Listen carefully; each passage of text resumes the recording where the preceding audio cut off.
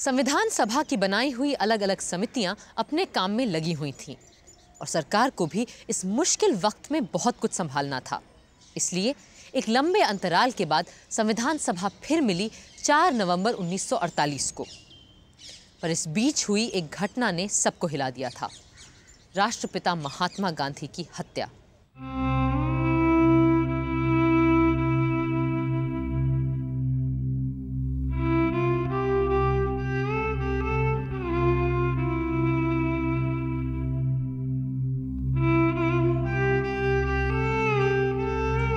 जाहिर है संविधान सभा में सबसे पहले बापू को श्रद्धांजलि दी गई और मौन रखा गया।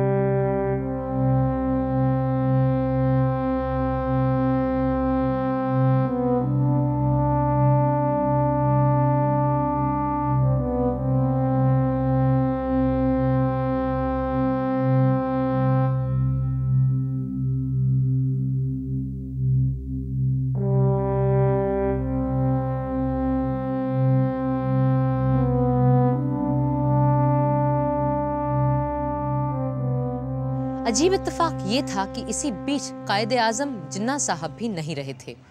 सो गांधी जी के तुरंत बाद उन्हें भी श्रद्धांजलि दी गई और मौन रखा गया। और फिर शुरू हुआ मौलिक अधिकारों पे बात बहस का सिलसिला और शुरुआत की डॉक्टर अंबेडकर ने।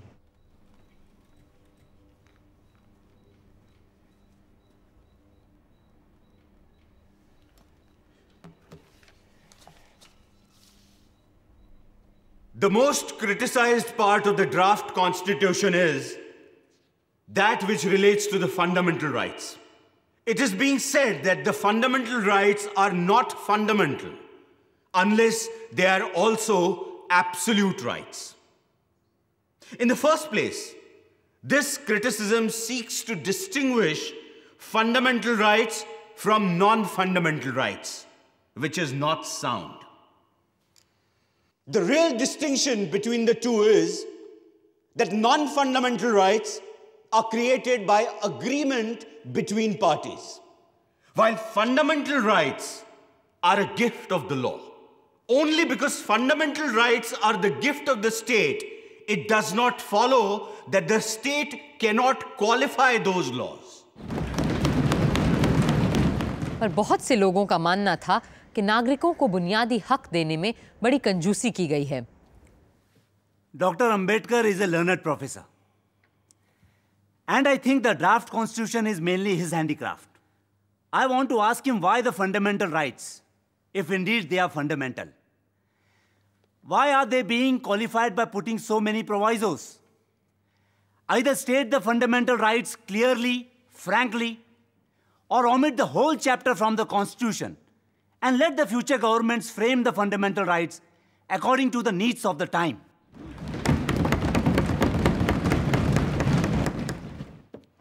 पिछली बैठक में जिन मौलिक अधिकारों को हमने तय किया था, उनके बारे में भी तरह तरह की शिकायतें की जा रही हैं कि हमने लोगों को बहुत कुछ नहीं दिया है। अब उसमें से भी हम कटौती करेंगे तो लोग बुनियादी हकों के नाम लेने पे भी हंसेंगे। जनाब सदर साहब, इजहारे ख्यालात की आज़ादी का वादा किया गया है। मुल्क भर में आने जाने रहने की आज़ादी भी दी गई है और मन मर्जी से ज़मीन जायदाद खरीदने बेचने की आज़ादी भी मिली है। पर हर छूट पे कुछ ना कुछ पख भी लगा दी गई है। कहीं इस बात की रोक है तो कहीं उस बात की टोक। इस सारी रोक टोक की वजह से इस शानदार आइन की शान पे बट्टा लग गया। सदर साहब, पहला हक जो हर बाशिंदे की मांग है वो है उसकी जान की हिफाजत का हक और उसकी आज़ादी का तहफ़्फ़ुज़।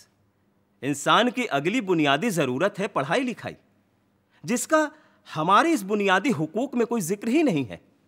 इसलिए मेरी तजवीज़ है कि बच्चों के पढ़ने पढ़ाने को हम स्टेट की जिम्मेदारी माने और एलिमेंट्री एजुकेशन को हर शहरी के बुनियादी हुकूक में बाकायदा शामिल करें।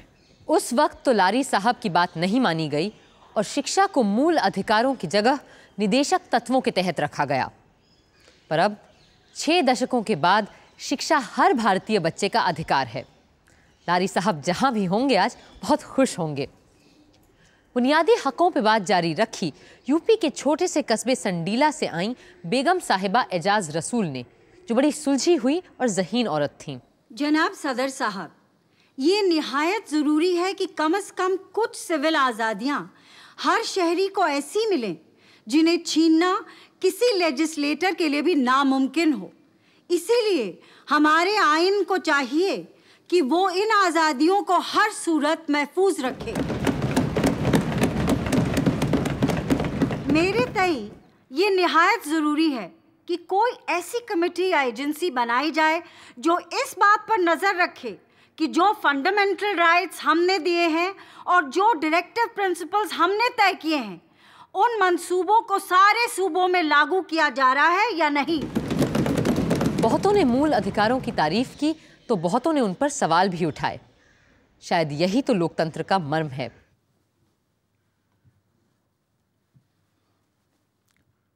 Sir, there are 2 novel things that are not there in any of the constitutions of the world. First of all, the eradication of untouchability.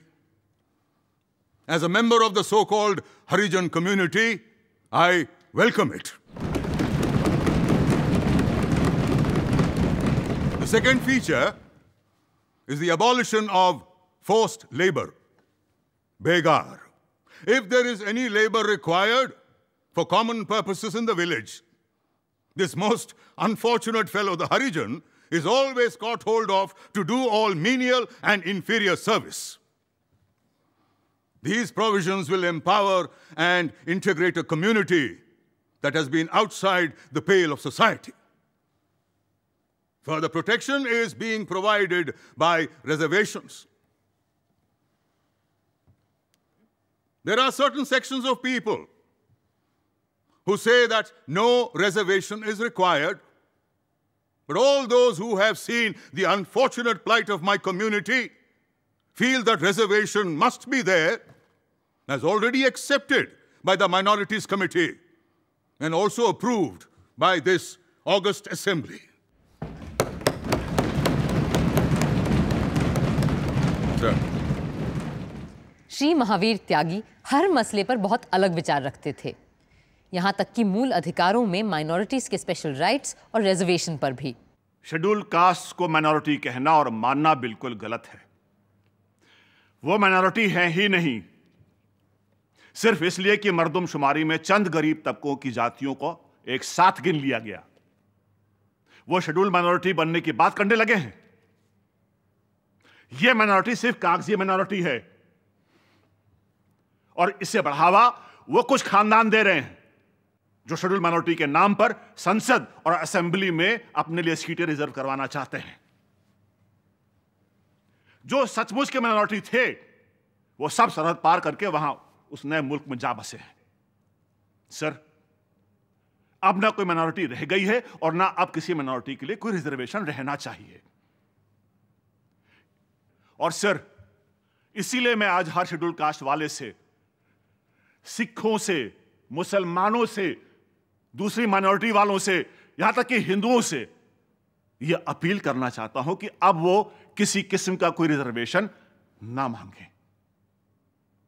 हम एक सेक्युलर स्टेट हैं और इसलिए हमें किसी मजहबी ग्रुप को या किसी जाति को कोई अलग हक देने का अधिकार नहीं बनता। हम किसी को भी दूसरों से अलग नहीं तोल सकते। हमारे लिए सब बराबर हैं।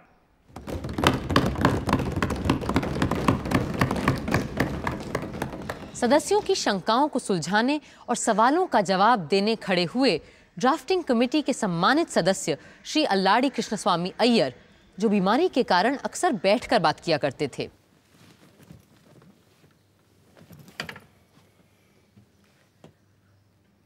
The great problem in providing for and guaranteeing fundamental rights in any constitution is where to draw the line between personal liberty and social control. True liberty can flourish only in a well-ordered state, and when the foundations of the state are not imperiled. The problem of minorities has been solved by common agreement in a manner satisfactory to the various parties concerned, and the draft constitution merely seeks to give effect to the agreement reached. ज्यादातर लोगों ने इजहार ख्याल की आज़ादी के सिलसिले में सिर्फ राजनीतिक विचारों को सामने रखने के बारे में ध्यान दिया, एक्सप्रेशन या अभिव्यक्ति के दूसरे आयामों पर नहीं। उपाध्यक्ष महोदय, क्लॉज 13 को अगर रास्ते पे चलने वाला आदमी भी पढ़े तो समझेगा कि देश के अंदर स्वराज आ गया है और हर इंसान को इसमें फ्रीडम मिल गई है। मगर आगे चलकर सब क्लॉज 2, 3, 4, 5 और 6 को वो पढ़े तो वो समझ लेगा कि देश के अंदर अभी स्वराज नहीं आया है। इस हाउस के बहुत सारे सदस्य जानते हैं कि सन 1941 में फ्रीडम ऑफ स्पीच और एक्सप्रेशन के लिए महात्मा गांधी जी के नेतृत्व में हम लोगों ने व्यक्तिगत सत्याग्रह किया था और इस देश के हजारों नहीं लाखों लोगों को जेल के अंदर सड़ना पड़ा था। उस समय हम ये सोच रहे थे कि जब हमारा राज आएगा तो इस देश के हर नागरिक को फ्रीडम ऑफ स्पीच और एक्सप्रेशन मिलेगी। मैं आपको बताना चाहता हूं कि प्रांतीय सरकारों ने अभी बहुत से कानून बनाए हैं कि लोग आपस में बातचीत नहीं कर सकते और 5 या 7 आदमी इकट्ठा नहीं हो सकते, और जैसा ये क्लॉज इस समय है उसी तरह से अगर पास हो गया तो सब समाप्त हो जाएगा। वहीं सेठ दामोदर स्वरूप ने प्रेस की आजादी की बात भी उठाई। सर, यह आर्टिकल जिस तरह यहां आया है उसे बड़ी गड़बड़ तरह से लिखा गया है। एक बात जिसका यहां कोई जिक्र ही नहीं है वो है प्रेस की आजादी। मेरे ख्याल से महोदय यह तर्क दिया जाएगा कि प्रेस की आजादी भी क्लॉज ए में ही निहित है, जिसमें बोलने और अभिव्यक्ति की आजादी की बात कही गई है। पर महोदय, मेरा कहना है कि आज का युग अखबार का युग है। प्रेस प्रतिदिन शक्तिशाली होता जा रहा है, इसलिए यह आवश्यक है कि हम प्रेस की आजादी की बात अपने संविधान में साफ साफ और अलग से लिखें। सिर्फ प्रेस ही नहीं, आज टीवी और इंटरनेट में भी इजहार ख्याल की आज़ादी पर सवाल उठते रहते हैं।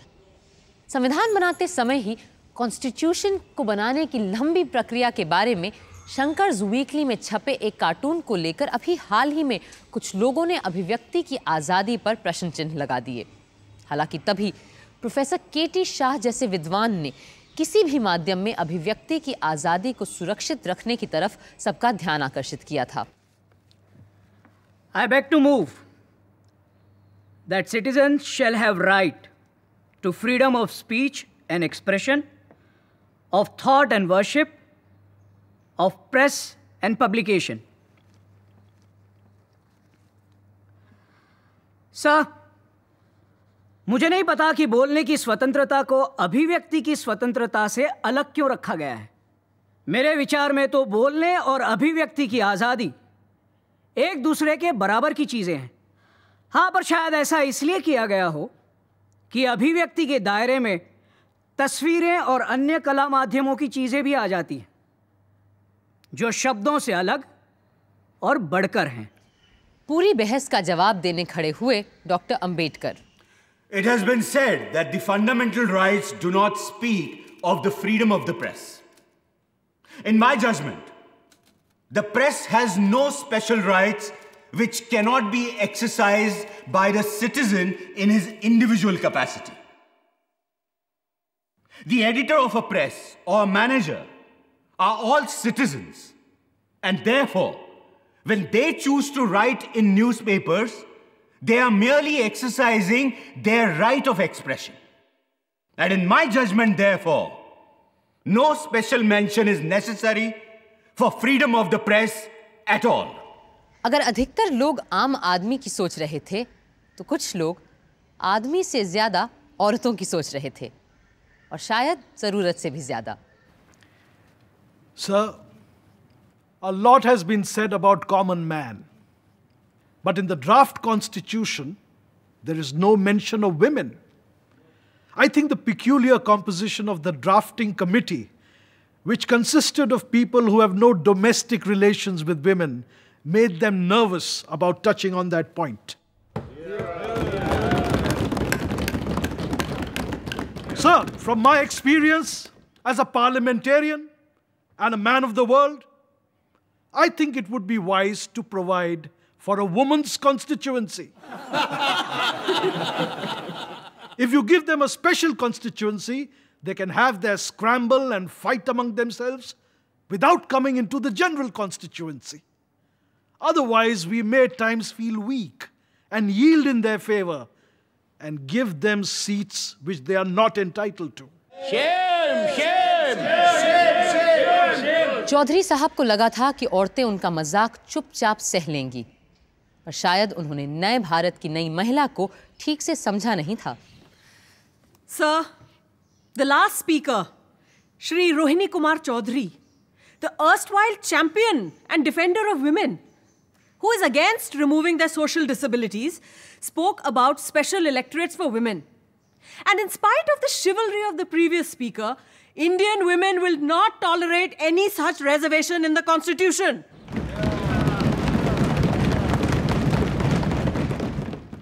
जनाब, एक औरत होने के नाते मुझे सबसे बड़ी मसर्रत ये है कि हमारे आइन में सेक्स की बुनियाद पे मर्द औरत के बीच कोई भेद नहीं किया गया है और मुझे यकीन है कि आने वाले वक्त में हमारे देश की औरतें नए संविधान से बराबरी के बर्ताव का पूरा भरोसा रख सकती हैं।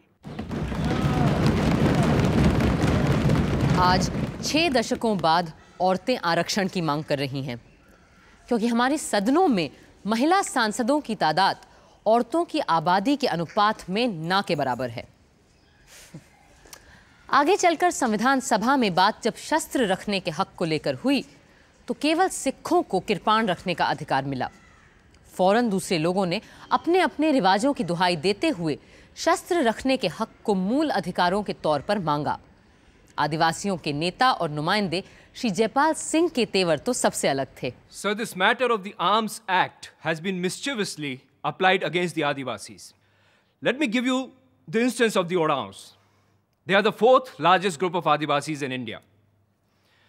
Just about now, there is a festival in which these Oraons get together, walk in a procession, carrying arms and weapons like lathis, bows and arrows, and they go to various akhadas in the villages. Now, this has been going on for centuries. Last year, all of a sudden, we were told that we should not carry any arms and weapons. Now, I don't mind pointing out, there are several members sitting here who are from Bihar. They won't be able to get back to their homes if they're not escorted by these people with arms.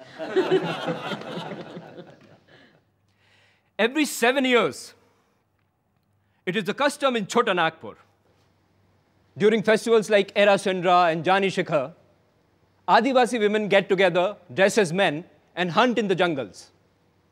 Now, this is the only occasion that allows these women to show their masculine prowess naturally. So they love to dress as their men do.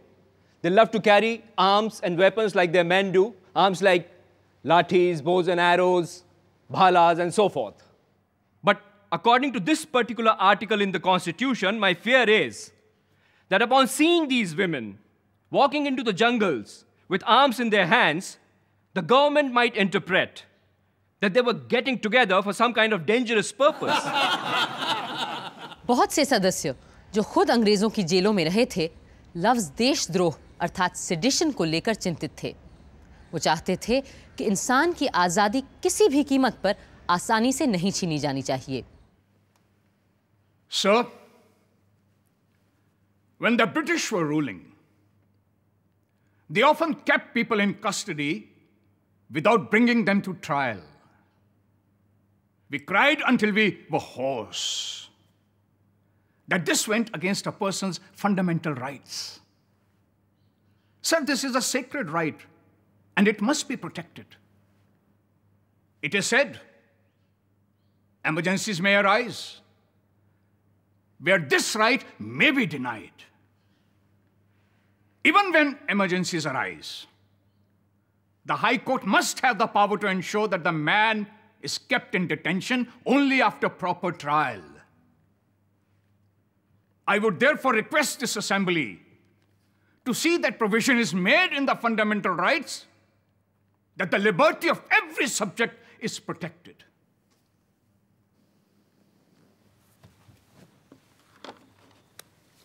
महोदय, हमारे यहाँ जो फौजदारी कानून है, उस कानून में दफा 124A कब लगाई गई थी, उसका मैं यहाँ के माननीय सदस्यों को स्मरण दिलाना चाहता हूँ। उन्हें याद होगा कि वह दफा लोकमान्य बाल गंगाधर तिलक को सजा देने के लिए खास तौर से बनाई गई थी। मुझे यहाँ पे कुछ व्यक्तिगत बातें याद आ जाती हैं। मेरे परदादा को सोने का एक कमरपट्टा मिला था, हीरों से जड़ा हुआ। उसको सन 1857 में अंग्रेज सरकार को मदद देने के लिए दिया था और उस पर लिखा था, in recognition of his services during the mutiny in 1857। मैंने 1930 के सत्याग्रह में अपने भाषण में कहा था कि मेरे परदादा ने जिस सरकार को स्थापित करने के लिए सहायता देकर पाप किया था, उस पाप का प्रायश्चित उनके पड़पोते ने उस सरकार को उखाड़ने का प्रयत्न करके किया है।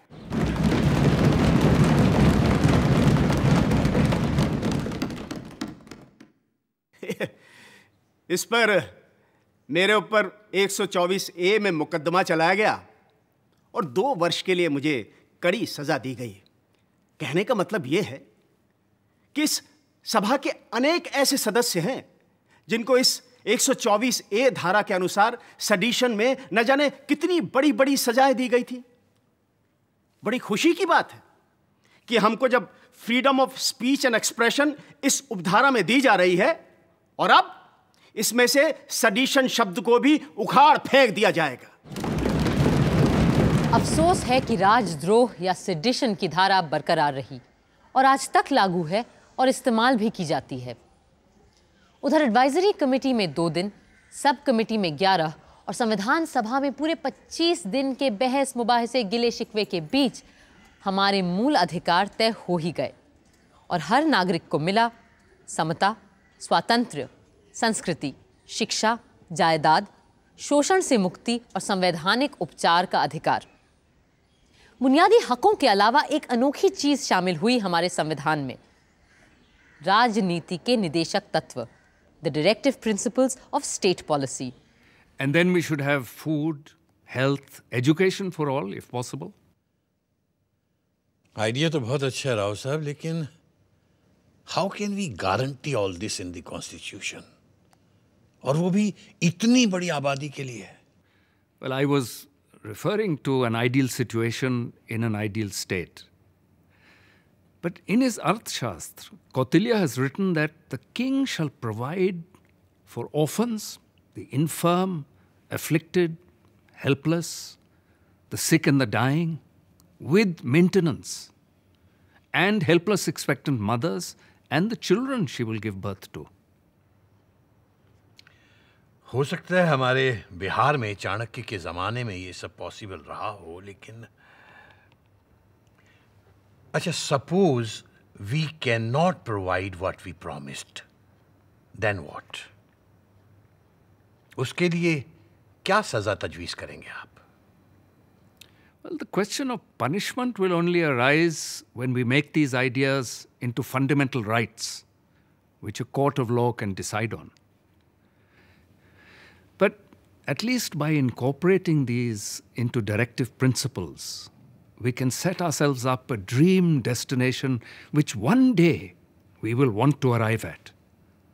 And therefore it is my belief that future governments will find directive principles of state policy necessary.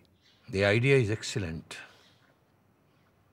बल्कि इस तरह से हम उस वादे को भी पूरा कर पाएंगे जो 1928 की ऑल पार्टी कॉन्फ्रेंस में हमने लोगों से किया था, जिसमें हर शख्स को हेल्थ, एजुकेशन और काम प्रोवाइड करने के साथ साथ हर जच्चा बच्चा और बीमार की देखभाल करने का वादा भी किया गया था। लेकिन राव साहब, अपनी सब कमेटी के मेंबरान को ये सारी बात समझाने के लिए you will have to prepare a note like you always do. Absolutely sir, I will.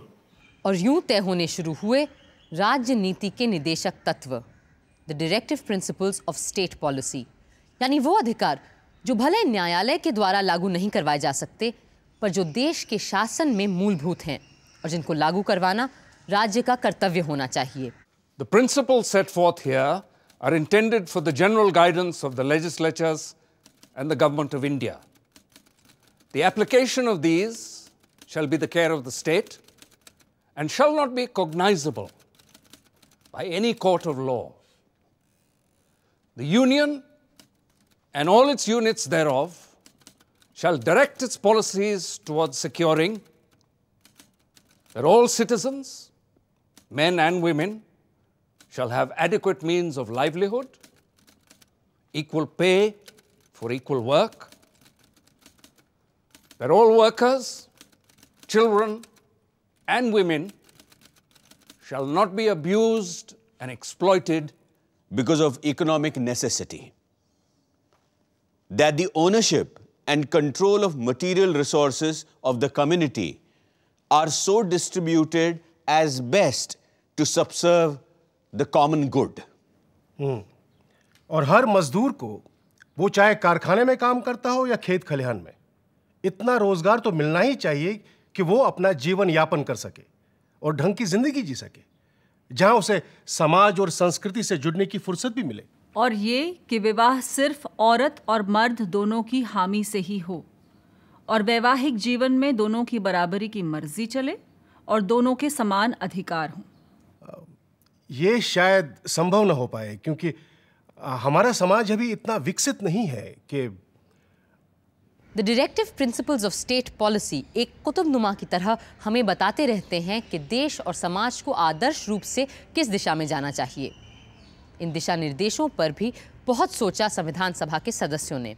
The state shall make no discrimination against any citizen on grounds of religion, race, caste, and language. And what about sex? What sex? Gender. I want the word sex also to be included here. असमानता हटाने की बात करते वक्त आप लोग औरत और मर्द के बीच की असमानता हटाने की बात करना क्यों भूल जाते हैं?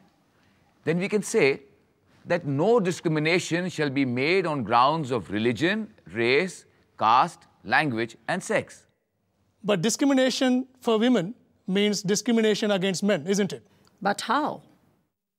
Suppose you have a park solely for women, which is paid for by public funds, then it will be considered illegal if you say no discrimination shall be made on ground of sex. Yes. For example, we cannot make a tank only for Muslims. It will be illegal because it discriminates on grounds of religion.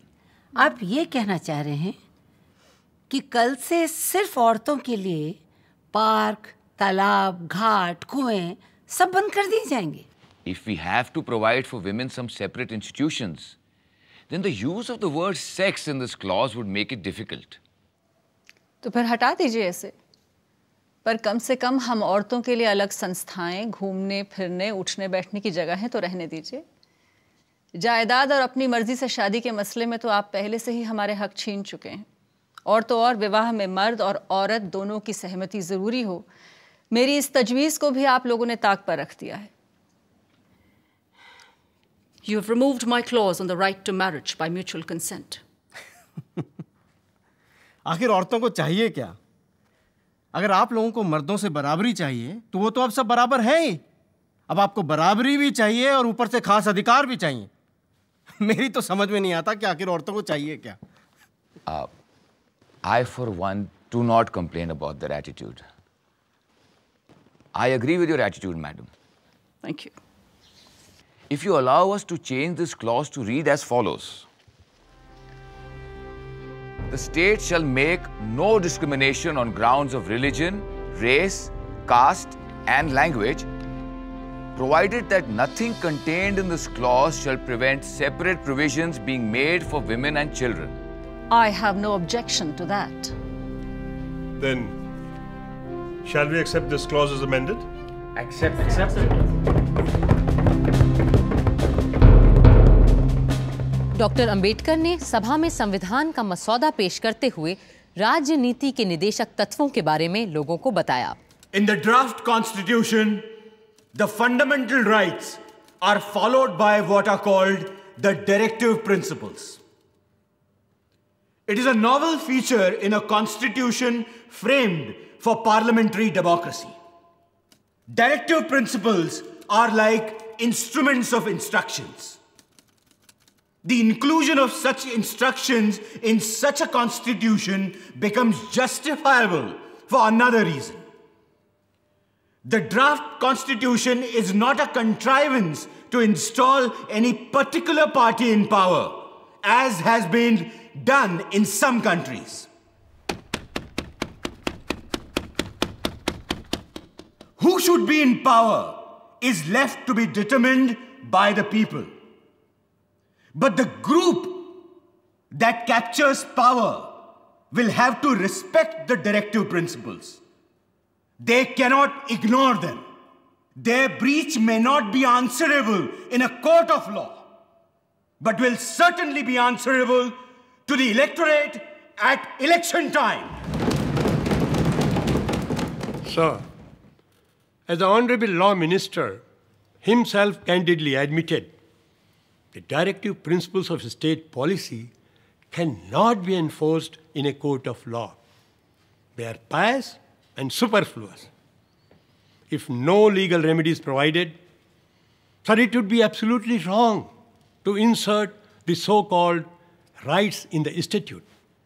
I submit, if these principles of purely directive character be at all introduced in a statute, then I think there are other principles also which should equally be introduced. Say, for instance, don't ill-treat your neighbor. Don't tell a lie. There are 10 commandments in the Bible. Then there are other commandments in various other religions. And from practical life, they should also be introduced on the same principles.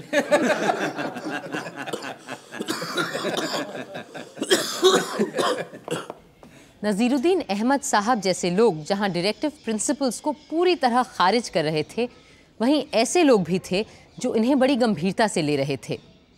और जैसे जैसे संविधान अपना स्वरूप लेता गया, directive principles को लेकर लोगों के ख्यालात बदलते गए, साफ होते गए।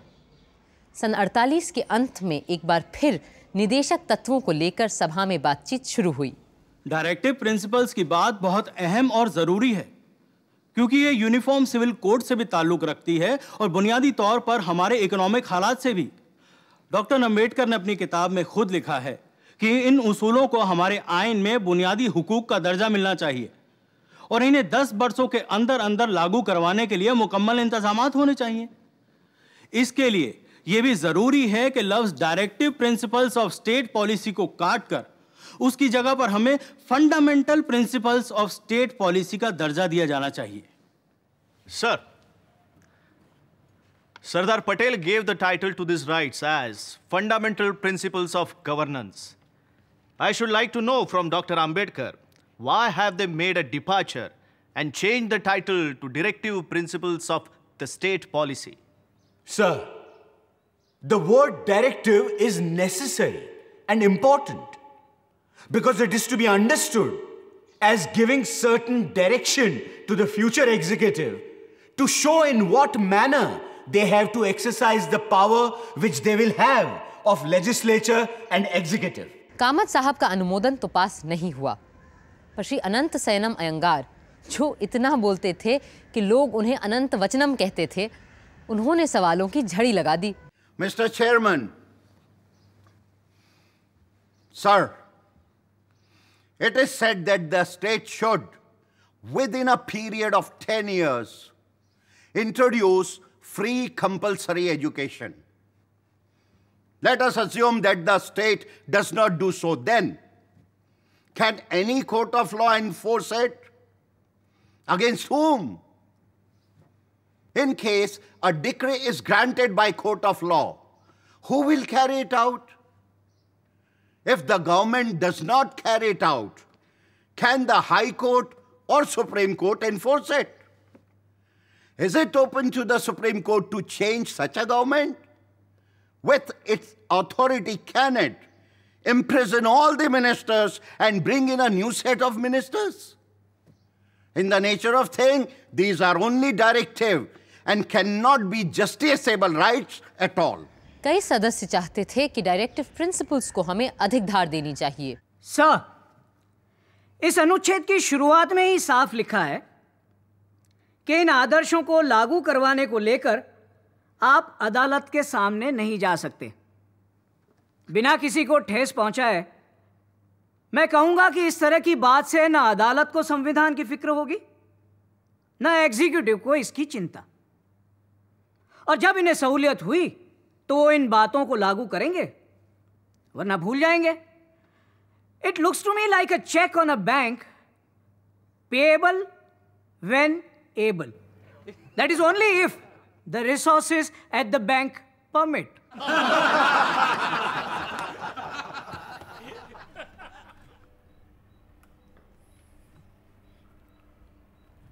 यह हमारे संविधान का एक बहुत ही अहम मुद्दा है और ये सिद्धांत हमें बार बार उन उसूलों की याद दिलाते हैं जो हमारे संविधान में शुरुआत से ही हैं, उसकी आत्मा में ही बसे हैं। इसलिए मैं गुजारिश करूंगा अपने दोस्त केटी शाह से कि वो इसकी मुखालिफत ना करें और अपने अमेंडमेंट पर ज़्यादा जोर न डालें। कुछ लोग इन डायरेक्टिव प्रिंसिपल्स को एक खास राजनीतिक रंग देना चाहते थे। सर, ये जग जाहिर है कि हमारा जो समाज है उसे एक पूंजीवादी समाज ही कहा जाएगा और इस समाज में शोषण करने वाले और शोषण सहने वाले दोनों एक साथ रहा करते हैं। इसमें शोषण करने वाले स्पष्ट है कि शोषित वर्ग को दबाकर ही रखते हैं। इस किस्म के समाज में असली जनता की भलाई न हो पाएगी न कायम रहेगी। उनकी भलाई तभी संभव हो पाएगी जब शोषण करने वाले वर्ग को ही समाप्त कर दिया जाए, और यह तभी मुमकिन होगा जब हम स्थापना कर सकें एक समाजवादी गणराज्य की। कईयों को यह सूरत बिल्कुल मंजूर नहीं थी। सर, क्या इन प्रिंसिपल्स का मकसद यह है कि इस मुल्क की सियासी पार्टियों को किसी खास तरह के उसूलों और सियासी प्रोग्राम तक महदूद रखा जाए? इसे जमहूरियत नहीं कह सकते, खास तौर से वो जमहूरियत जिसका हमारे यहां तस्वुर किया गया है, यानी पार्लियामेंट्री डेमोक्रेसी, जिसमें आवाम की तरफ जवाबदेही होती है। यह कॉन्स्टिट्यूशन महज एक फरमा है जिसे जो भी पार्टी सरकार की जिम्मेदारी संभाले इस्तेमाल कर सकती है ताकि वो अपने प्रोग्राम, ख्यालात और उसूलों के मुताबिक उसे ढाल सके। शराब और नशेबंदी को लेकर बड़ी स्पिरिटेड नोकझोंक हुई सदन में, क्योंकि वहां दोनों किस्म के लोग मौजूद थे, पीने वाले और शराब से नफरत करने वाले। ऐसे में लोगों का थोड़ा बहुत बहक जाना तो लाजमी था। मुझे हैरत है कि जिस तरह से हमने अपना आइन लिखा है, इसमें नशाबंदी, दारूबंदी और शराब बेचने बनाने के बारे में कुछ कहा ही नहीं गया है। एक नया आर्टिकल हमें डालना चाहिए जिसमें यह साफ लिखा होना चाहिए कि स्टेट ये देखेगा कि शराब और दूसरी नशे की चीजों को बनाने, बेचने, लाने, ले जाने और पीने पर पूरी तरह से रोक लग सके। जनाब, मुझे उर्दू का एक शेर याद आता है, अगर इजाजत हो तो आप सबके सामने पेश करना चाहूंगा। इरशाद फरमाएं। इलाही हमसे मैखारों को वो दुनिया अता होती जहां हुक्मन पिया करते, ना पीते तो सजा होती। मेरा कहना है कि हमारे संविधान में अगर शराबबंदी नहीं है तो इसमें गांधी जी भी नहीं है, क्योंकि जहां मैं और मदिरा होगी वहां गांधी जी नहीं हो सकते, और जहां गांधी जी होंगे वहां दारू नहीं हो सकती। और मुझे इस अमेंडमेंट से नहीं बल्कि उस जगह से एतराज है जहां संविधान में मेरे काबिल दोस्त इसे लाना चाहते हैं। पहली बार श्री महावीर त्यागी की बात से एक मत हुए doctor Ambedkar. If it is this matter of prohibition, then it has been agreed between myself and Mr. Tyagi that he will move an amendment, and I propose to accept his amendment. So the matter may be postponed until then. I submit that by the back door, there seems to be a collective attempt here to interfere with the religious rights of the most ancient people of this country, the Adivasis. I remember during our discussions in the advisory committee, Maulana Azad was pleased to put a direct question to me. And his question was, "Kya ye mazhabi cheez hai? Is this a religious matter?" Now, sir, as far as the Adivasis are concerned, there's absolutely no religious ceremony, no religious festival that can be performed or celebrated without the use of rice beer. So pardon my saying so, but this amendment seems to be a vicious one. It seeks to interfere with my religious rights. So whether you put it in the Constitution or not, I am not prepared to give up my religious privileges.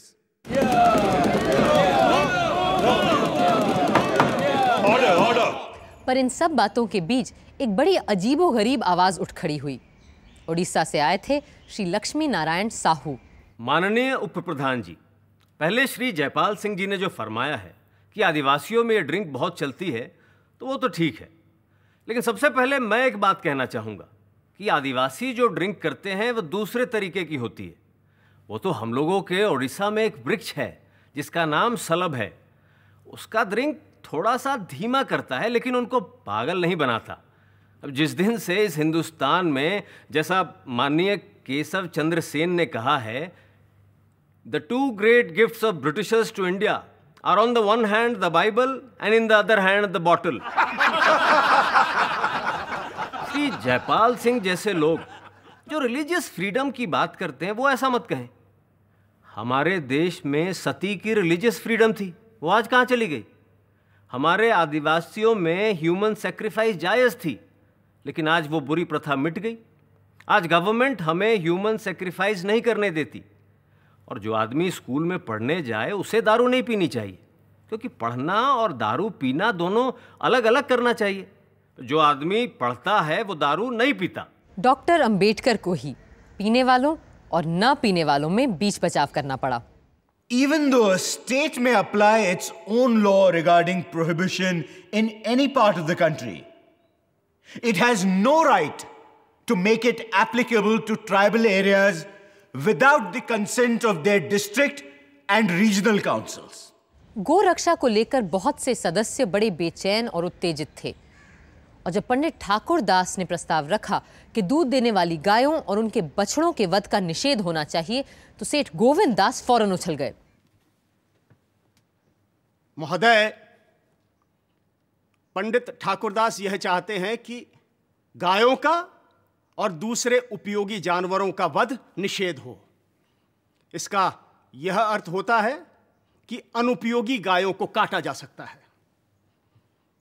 परंतु मेरे सुधार का अभिप्राय यह है कि जहां तक गायों का संबंध है, वहां तक गायें चाहे उपयोगी हों या अनुपयोगी हों, और गायों के अंदर सांड, बैल, बछड़े भी आ जाते हैं जो गायों से उत्पन्न होते हैं, उन सब का वध रोक दिया जाए।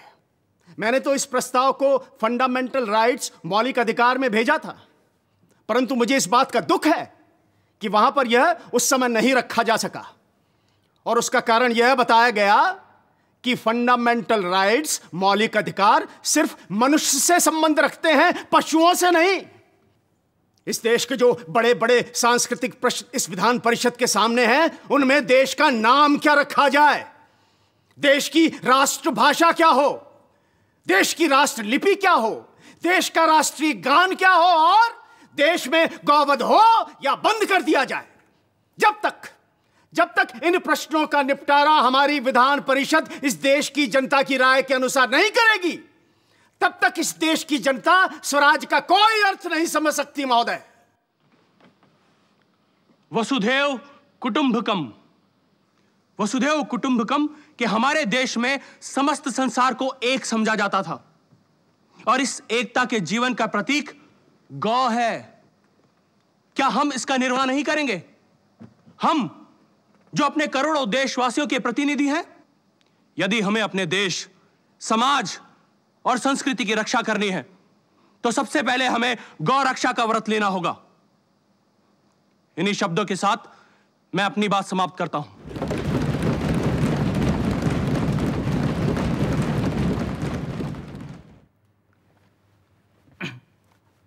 महोदय, कुछ लोग मेरे पास आए और बोले आप गायों को बचाना चाहते हैं और चाहते हैं कि गौ रक्षा को संविधान के मौलिक अधिकारों में शामिल किया जाए।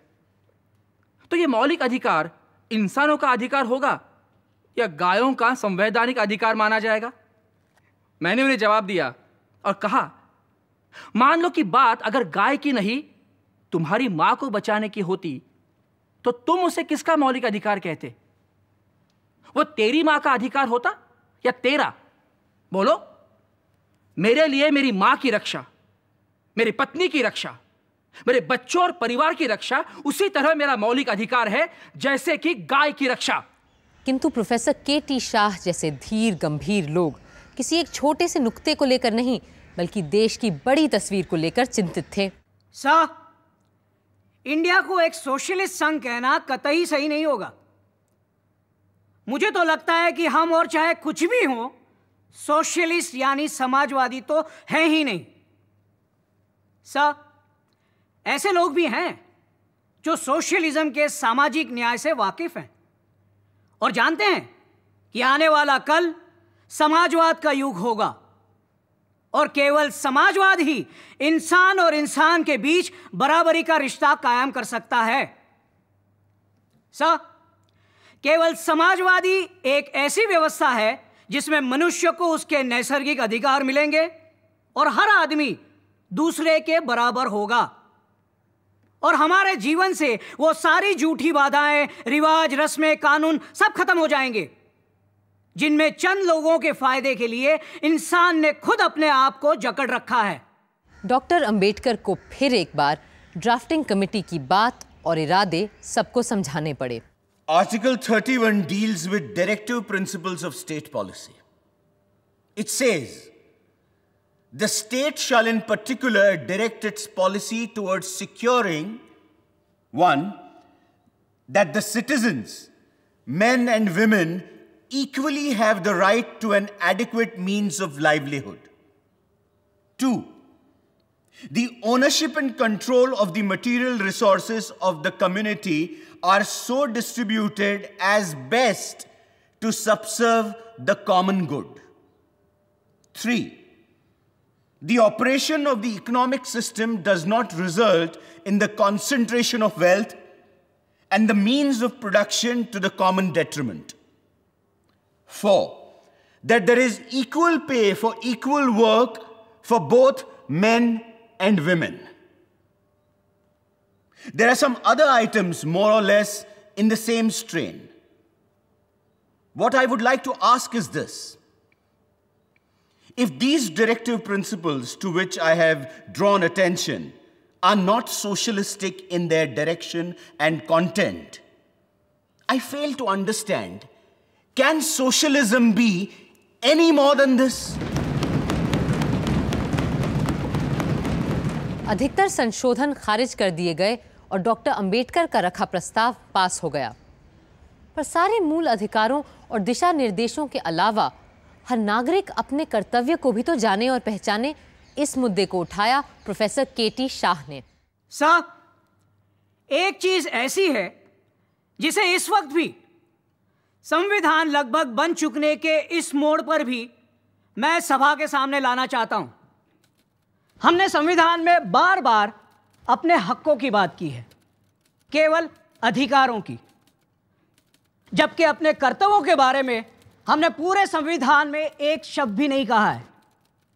मैं इस सभा के सामने साफ कहना चाहूंगा कि एक विचारशील व्यक्ति, समाज, सदन के नाते अपने केवल अधिकारों की बात करते रहना और एक नागरिक के नाते समाज, संघ और देश के नाते अपने कर्तव्यों को भूल जाना सही नहीं है। मैं तो कम से कम यही कहूंगा कि एक नागरिक के प्रति राज्य के कर्तव्य जितने जरूरी हैं उससे कम जरूरी नहीं है राज्य के प्रति नागरिक के कर्तव्य। हमें उनको भी अपने संविधान में फौरन शामिल करना चाहिए। पर नागरिक के कर्तव्यों को हमारे संविधान का हिस्सा बनने में थोड़ा वक्त लगा और संविधान बनने के पूरे 25 साल बाद जब श्रीमती इंदिरा गांधी ने संविधान में बहुत से बदलाव किए, उसी वक्त हमारे मूल कर्तव्यों को भी संविधान में शामिल कर लिया गया। क्या आप जानते हैं हमारे मूल कर्तव्य क्या क्या हैं? चलिए मैं आपको उनका सार बताती हूं। 1. संविधान का पालन, उसके आदर्शों और चिन्हों का आदर। 2. राष्ट्रीय आंदोलन के आदर्शों का पालन। 3. राष्ट्र की प्रभुता, अखंडता, एकता की रक्षा। 4.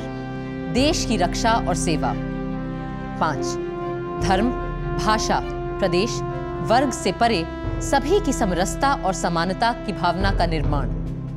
6. हमारी गौरवशाली संस्कृति का सम्मान और रक्षण। 7. प्रकृति पर्यावरण का रक्षण और संवर्धन। 8. वैज्ञानिक दृष्टिकोण और मानववाद का विकास। 9. हिंसा का त्याग और सार्वजनिक संपत्ति की सुरक्षा। 10. व्यक्तिगत और सामूहिक रूप से उत्कर्ष की ओर गमन। 11. माता पिता संरक्षक के रूप में बच्चों के लिए शिक्षा विकास की जिम्मेदारी। गाड़ी चाहे कितनी भी उम्दा क्यों ना हो, उसे चलाने वाला ड्राइवर ही सफर को अच्छा, बुरा, महफूज या खतरनाक बना देता है। इसी तरह कोई भी संविधान उतना ही अच्छा या बुरा हो सकता है जितना उसको पालन करने वाले बनाएं। अब हमें अपने संविधान को कैसे बरतना है, इसका फैसला भी आपको और हमको ही करना होगा।